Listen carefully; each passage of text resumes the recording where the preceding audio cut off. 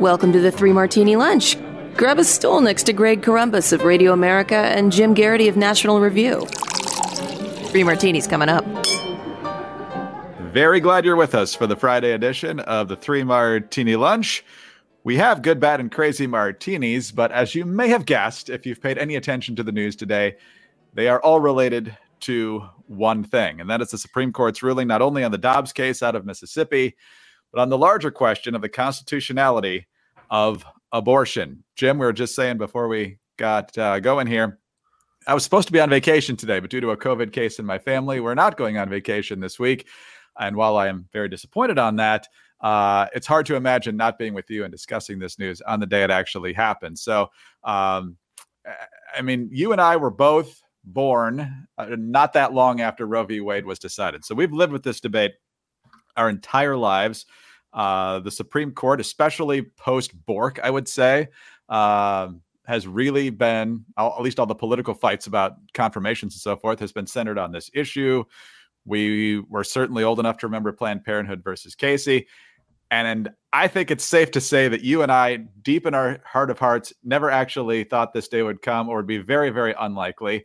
But it did. And very simply, because we've all seen the opinion, it's been out there for weeks now.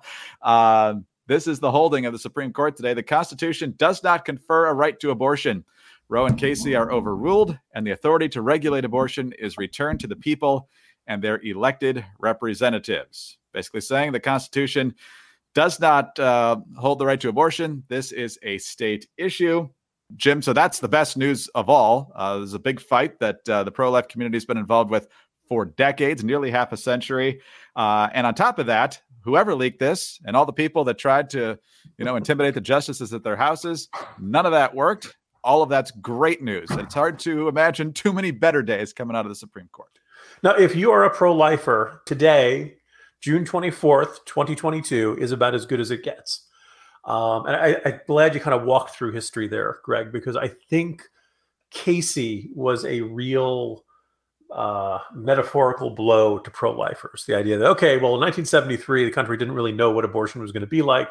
Now we've seen the consequences. We've seen that at that point was effectively legal up until the point of birth, and in some cases partial birth, in just about every state in the country. Now that Americans know what it really is, maybe they'll, reconsider. And the Supreme Court did not do that. In fact, that Casey really was a metaphorical kick in the crotch. And if you're pro-lifers, you probably thought, well, it's going to be a generational fight. And it did turn out to be a generational fight. It's going to be a really long time. But you know what? The abolitionists knew it was going to be a long, hard fight, too. We believe this is literally a matter of life and death. This is literally a form of murder that the state condones and allows to occur. We have to keep fighting against this. And maybe we'll eliminate partial birth abortion. Maybe we'll have parental consent laws for those under 18. Maybe we'll get really harsh penalties for those who take a minor across state lines to get a abortion and things like that. We're going to have to do this piecemeal, small bit by bit changing of both the culture and the laws.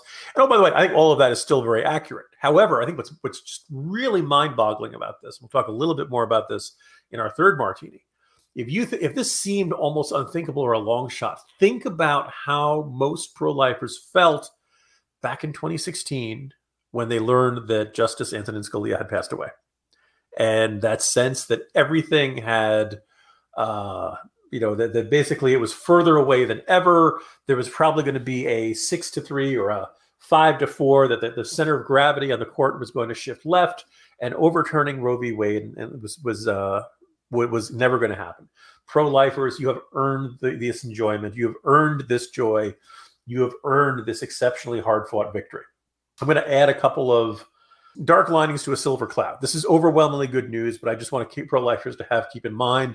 If you read my colleague Alexander DeSanctis or Catherine Lopez or any of my other Ramesh, anybody else who's extremely distinguished and thought long and hard about the issue of abortion, they recognize the fight for pro-lifers is not over. It has changed from the battlefield or the field of contention of the Supreme Court now to 50 state legislatures. The work is not done. And the other intriguing thing is, I think 6 months from now or so, the irony is things may not feel that different. In other words, there are a whole bunch of red states in which abortion is either if not effectively banned, highly restricted and less available. And also there are a whole bunch of states where you basically only have very few remaining institutions that will perform either abortions in general or partial birth abortions. So, and we know that states like California and New York are probably never going to ban abortion. They're already saying that they're going to pay for the expenses of people in other states who want to come to their states for abortion. Chances are the blue states are going to remain, largely pro-choice in their laws. Red states are going to be pro-life in their laws. And the ones that are in the middle, we're going to have some contentions, but I don't think you'll see sweeping changes one way or the other. I could be wrong, but I just think it's possible that you will see much less of an immediate change on the ground, so to speak, than a lot of people are reacting today. The other thing that I kind of, I think we in the pro-life community probably ought to keep an eye on. It is possible that states that enact sweeping restrictions on abortion will then see the consequences of that and decide to undo them. I'm not saying it's definitely going to happen. I'm just saying that these laws are not static. Laws do not necessarily always stay in place. It is possible that some people who have always thought of themselves as being pro-life will experience living under, a regime or a set of laws in which abortion is effectively banned and decide, oh, wait, I don't like that. I am not, I'm not saying that's going to happen. I just think it's a possibility. And I think that abortion politics are a little bit messier than a lot of activists on both sides say. So, but nonetheless, you add all of this up, it is still a momentous day for the pro-life movement, a momentous day for pro-lifers, going back to Reagan and credit. My colleague Dan McLaughlin has this excellent point where he says, hey, all you Republicans who can't stand Donald Trump played a very big role in this decision coming down the way it did today. Hey, all you Republicans who can't stand Mitch McConnell on the other side, Mitch McConnell played a very big role in this decision coming down the way it did. Ironically, both branches of the Republican Party have this shared belief, and both of them played a very important role in things shaking out the way they did. Now, it's a very good point, particularly about Trump. I mean, of all the Republican presidents we've had, when you think about their personal commitment to the pro-life cause, I mean, when he was flirting with the presidency back in 2000, he called himself very pro-choice, even supporting partial birth abortions, obviously pro-life on the campaign trail and in his judicial appointments. All three of his justices were in on this. You go back to the original Roe decision, it was a 7-2 decision. And 5 of the justices came from Republican presidents, 2 from Eisenhower and 3 from Nixon. The 2 opposed were Rehnquist, who was also a Nixon appointee, and Whizzer White, who was a Kennedy appointee. And then you go through the Republican presidents since then. Ford appointed Stevens, obviously a bad decision on a number of fronts, I would say.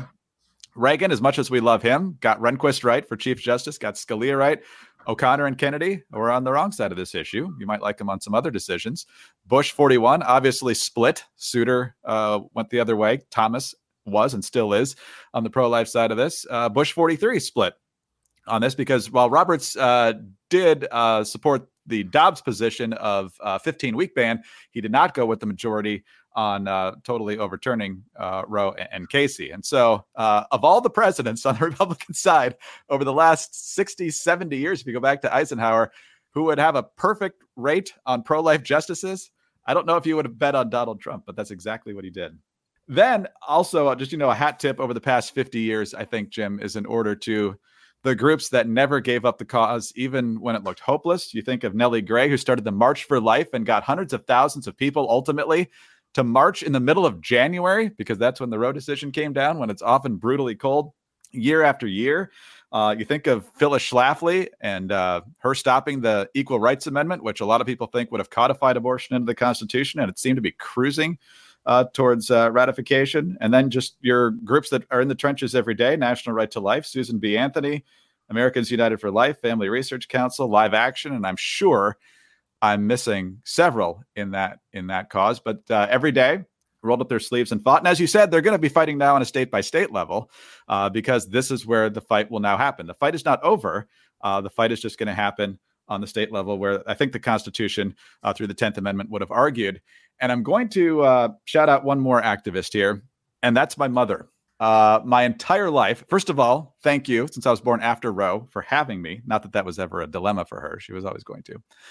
But from my youngest days, she marched on January 22nd in northern Michigan, Jim, and there's no one I know that hates cold more than my mother.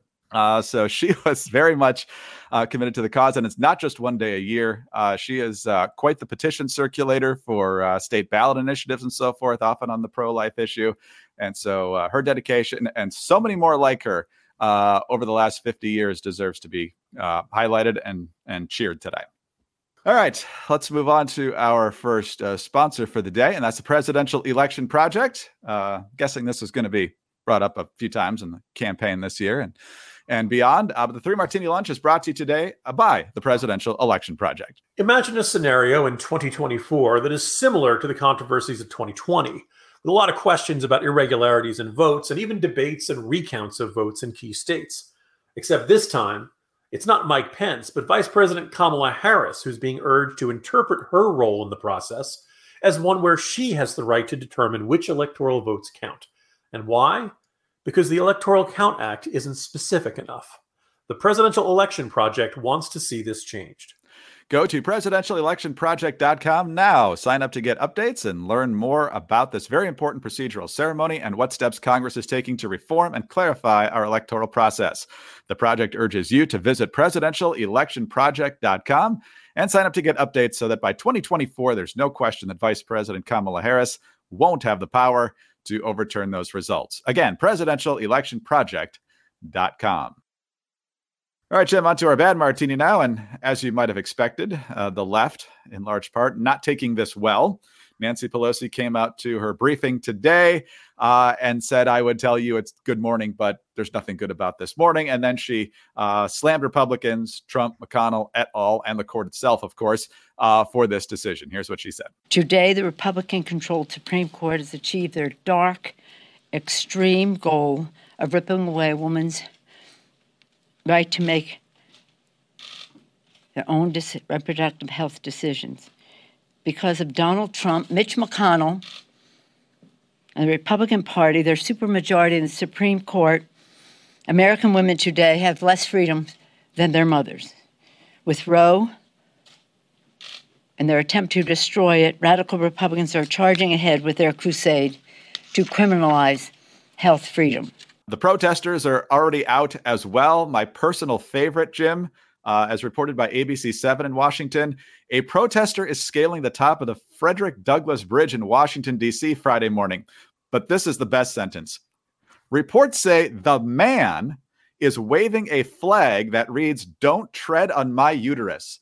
That is a perfect snapshot, Jim, of 2022, where a man is telling someone not to tread on the uterus. But nonetheless, we are more concerned about what's being called the Day of Rage. That is something that this Jane's Revenge and others have suggested might be coming in terms of violence towards pro-life pregnancy centers, perhaps specific people who work there maybe.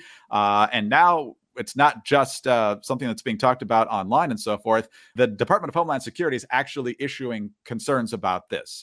They issued a message that not only talked about their concern about violence related to the midterm elections, they're worried that, quote, given a high-profile U.S. Supreme Court case about abortion rights, individuals who advocate both for and against abortion have on public forums encouraged violence, including against government, religious, and reproductive health care personnel and facilities, as well as those with opposing ideologies.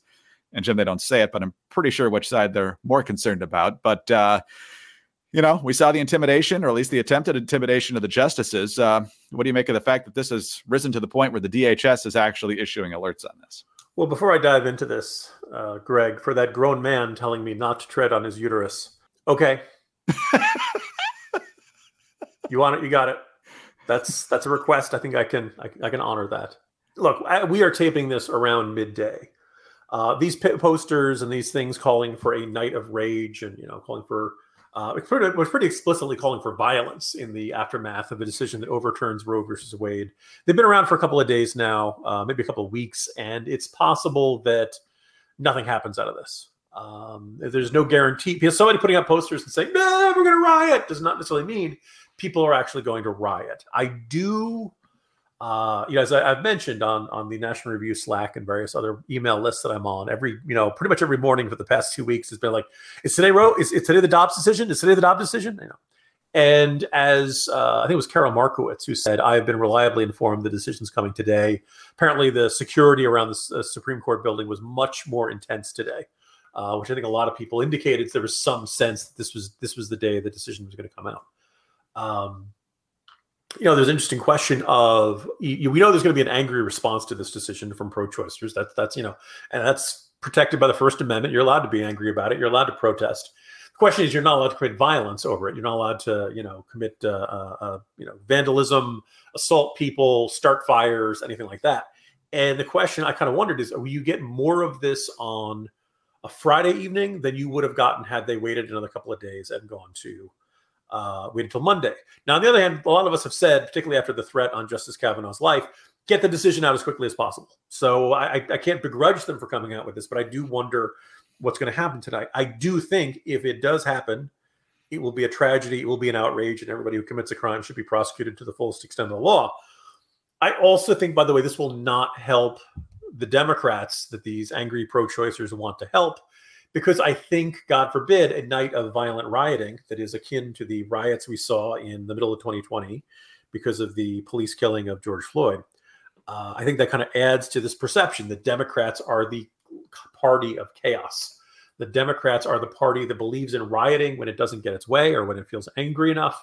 And that in the end, not only are they, abolish the police or anti-police, they are a force of anarchy. They are a force of chaos. That Antifa is not as distant from the average Democratic activist as they'd like to pretend. I don't know how things are going to shake out. Hopefully nothing happens tonight. Hopefully, people who are upset drown their sorrows at the nearest bar and everything turns out fine. And everybody and they decide, okay, well, I'm going to make sure the laws of my state legislature reflect the way I want to, as that's your right as an American. But I do think there's a chance things get bad tonight, and I don't think that will play very well for Democrats. But I think it's a terrible cost for that, and I do think it is normalizing this attitude of, well, when an institution of government does something you're sufficiently mad about, it is okay to use violence. This attitude on the left that words are violence, except for our violence, which is words. That is kind of their mentality here.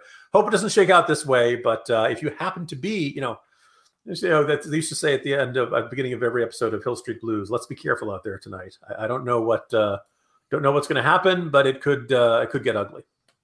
No, you're absolutely right about that. And based on what we saw 2 years ago, I think there's heightened concern that that's going to be exactly what happens. I don't know how widespread it'll be.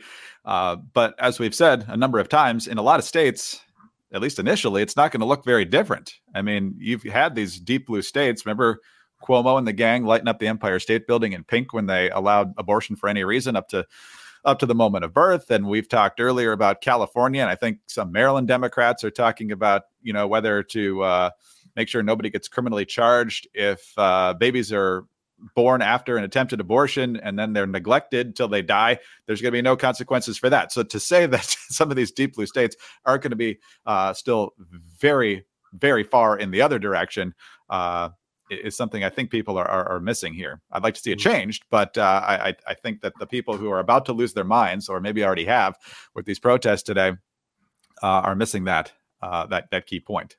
It's not like it's going away entirely for the whole country. So, Greg, just two more thoughts. One, a night of really terrible violence driven by rage over a Supreme Court decision will not help the messaging Democrats want to do over January 6th. This idea that the MAGA crowd and Donald Trump voters are a unique threat to American democracy. And the second thing is, I kind of, actually, when you look at, the violence of January 6th, then you look at the violence already targeting crisis pregnancy centers and pro-life groups and churches across the country. I kind of wonder if some people develop an interest in politics because they want enemies that it is socially acceptable to hate. That in the end, the anger and the rage and the desire to destroy things, that's kind of what drives them. That's what it's really all about. And they're just looking for an excuse. They're just looking for somebody to say, yeah, that guy's the villain. That crisis pregnancy center, that church, they're the villain. Lash out at them. And then really these people just have a great deal of anger and rage about the state of their lives in general, and that politics gives them a convenient way to lash out through that way. I hope that's not the case, but I increasingly feel that way. But I guess we will see more tonight. Yeah. What was it that Michael Caine said in the Nolan Batman series. Some people just want to watch the world burn.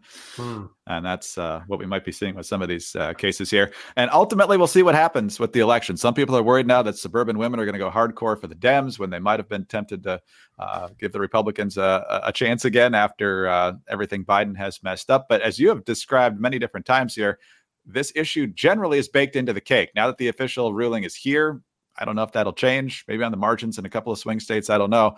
But I don't think it's going to be the massive issue that Democrats think, predominantly because in most states, it's going to take actions of the legislature to change everything. So we'll see. But they'll talk about it a lot. That and guns, they'll talk about it a lot. All right, on to our next sponsor, first of all, before we get to our crazy martini now, and that is NetChoice. As Americans, innovation has always been what makes us different. America's tech industry outpaces the world. We have the most innovative companies that power our economy and life. And why? Free market innovation. That's what makes us number one. But some in Washington want to put big government in charge of America's top innovators, attacking our own in the name of competition, while our true competitors, like Europe and China, close the gap. NetChoice believes congressional conservatives must stand for American innovation, not big government, by rejecting progressive antitrust proposals. They encourage you to tell your senator to oppose Senator Amy Klobuchar's Senate Resolution 2992. Learn more about this fight and send a letter to your representatives at netchoice.org/2992. This message was brought to you by NetChoice. All right, on to our crazy martini here, Jim. And, we talked about how Donald Trump, perhaps, given his previous positions on abortion, was an unlikely figure to nominate 3 of the 5 justices to overturn Roe v. Wade. But you have pointed out another thing today, and that is just when these vacancies occurred. We talked a little bit about Scalia passing away and how the Republicans would not allow a vote on Merrick Garland. Praise the Lord for that when you see what he's doing as Attorney General. And so that seat was held open. Trump won the election, and we got Neil Gorsuch for that seat. But Amy Coney Barrett was another one. And why was she able to be on the court for this decision? Well, it's because Ruth Bader Ginsburg wouldn't leave the court back during the Obama years. So, Jim, oddly, ironically, the person perhaps most insistent on defending Roe v. Wade actually paved the way, unintentionally, for it being overturned. Yeah, I wrote a corner post on this earlier today, and I think a lot of people are going to, think of this as trolling or just trying to press on the exposed nerve of angry Democrats right now. But I really do think this is an illustration of how seemingly small decisions can end up having enormous consequences and often the exact opposite of what that person intended. And oh, by the way, I think it also illustrates a good portion of how we see and how we perceive the justices. Obviously justices want to be, generally they like being on the court. They enjoy it. They recognize this is an exceptionally important role in our government. And, even if you feel like the justices have overstepped their bounds, once you've been doing this for a while, you probably are not eager to go into retirement and play shuffleboard or, go teach at a law school or something like that. You generally like that central role. Well, sometime in, I guess it was, mid 2013, President Obama had lunch with Ruth Bader Ginsburg. And the not so subtle message was, look, I don't know if Democrats are going to control the Senate after the midterms. Oh, by the way, they did not. And thus, it'll be really tough to replace you or any other justice who retires with a like-minded justice if Republicans control the Senate. And that is, pretty much exactly how it shook out. Apparently, Patrick Leahy, the senator from Vermont who was on the Judiciary Committee for a long time, also had a similar conversation with her. Now, I am sure because of Ruth Bader Ginsburg's stature and, how Democrats felt about her, they didn't want to be openly saying, Ruth, you got to go. It's time for you to retire. We're going to lose our window of opportunity to replace you with a like-minded justice. Republicans take over. We're not going to be able to replace anybody, as we saw with Merrick Garland. And, Obama and Leahy and other Democrats could kind of see the risks. Ruth Bader Ginsburg did not believe there was any risk because obviously there was a really good, particularly I'm sure by the time the 2016 presidential election was set, because let's face it, everybody knew Hillary Clinton was going to beat Donald Trump, except she didn't. And you look back at that, and you're like, okay, so they had that window from 2013 to 2014.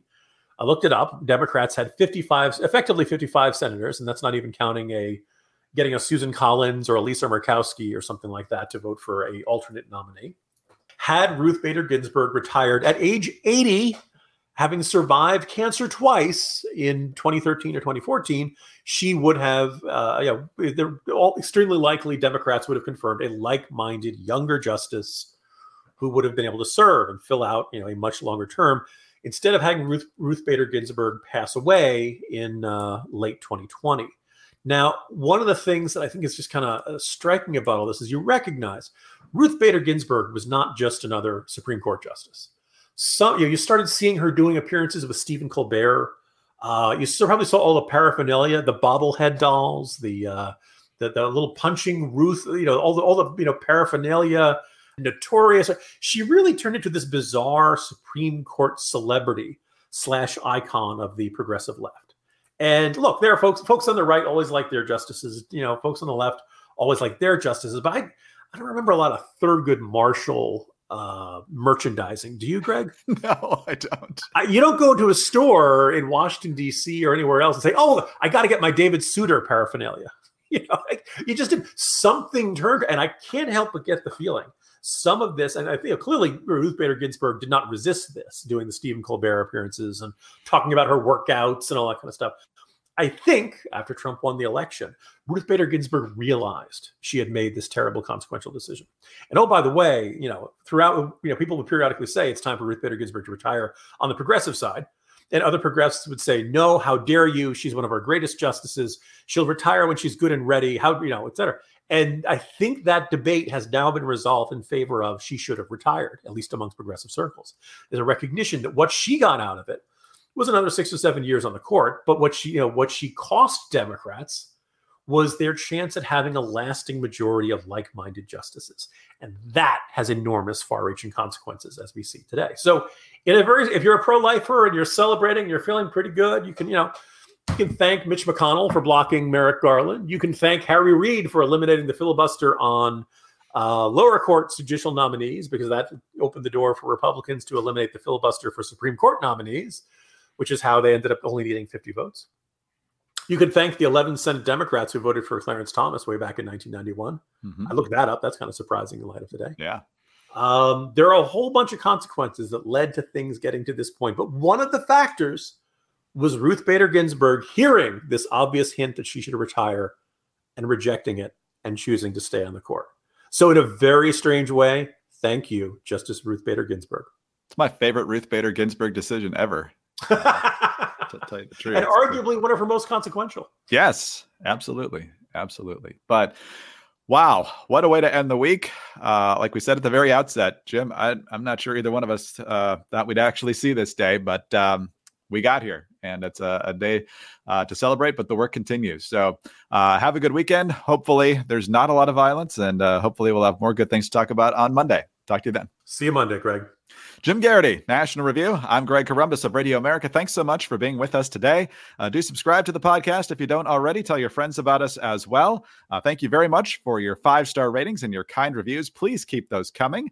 Also, you can get us on your home devices. All you have to say is play 3 Martini Lunch podcast. And follow us on Twitter. He's at Jim Garrity. I'm at Dateline_DC.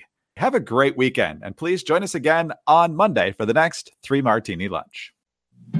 This week on the Federalist Radio Hour. I think it's important to remember that such Stalinist show trials are partially about persecuting political opponents and putting them in prison, but they're also about covering up crimes or covering up real stories. And so I have found it really interesting how the committee is engaged in a cover-up of what happened in the 2020 election.